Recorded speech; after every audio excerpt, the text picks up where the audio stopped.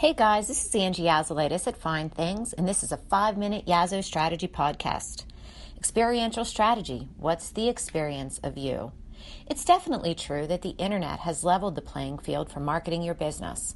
While bigger budgets are more fun, creative strategies can go a long way in marketing a small company in a big way.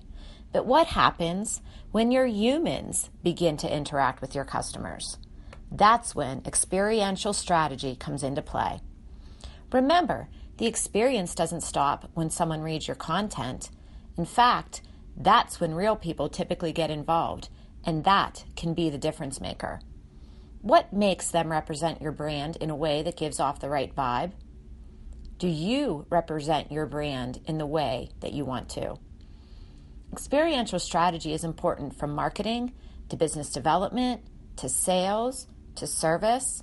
The experience of you and your brand should tell a consistent story and a story that your client wants to relive again and again.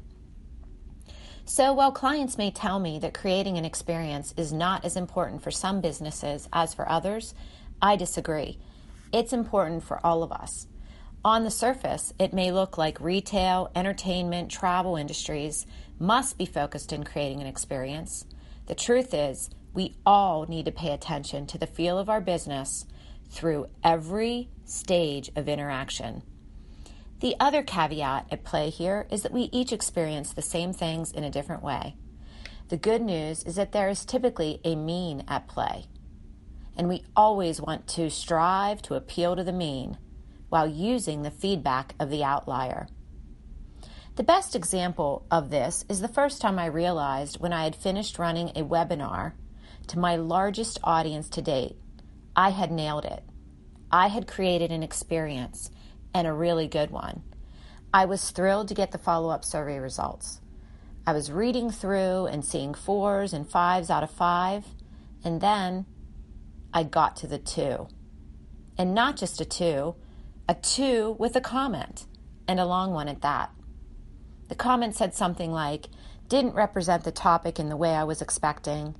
I didn't feel like the content matched the title. I was very disappointed.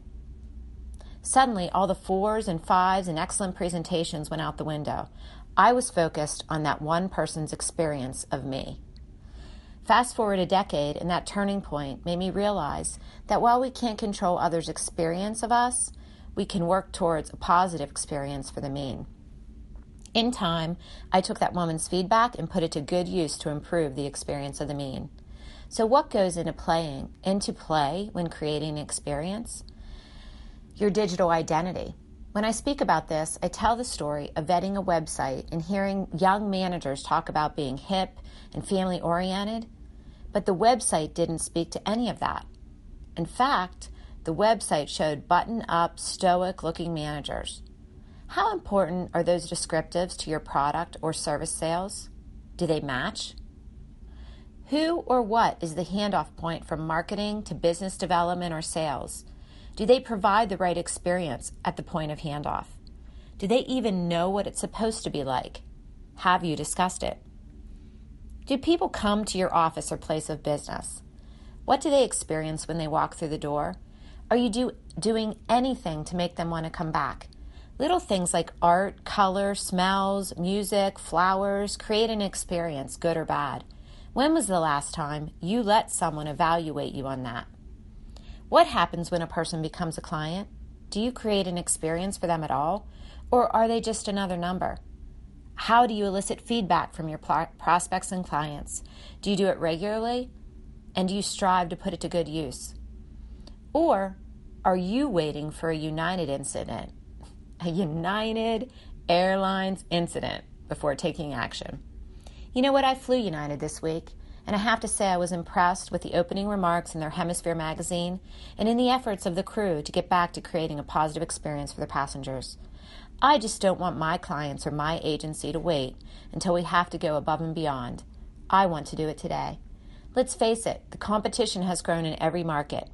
For my thoughtfully homegrown brand presence, there are thousands of strategists with more followers, bought and paid for. So the experience of me may be the differential I'm relying on.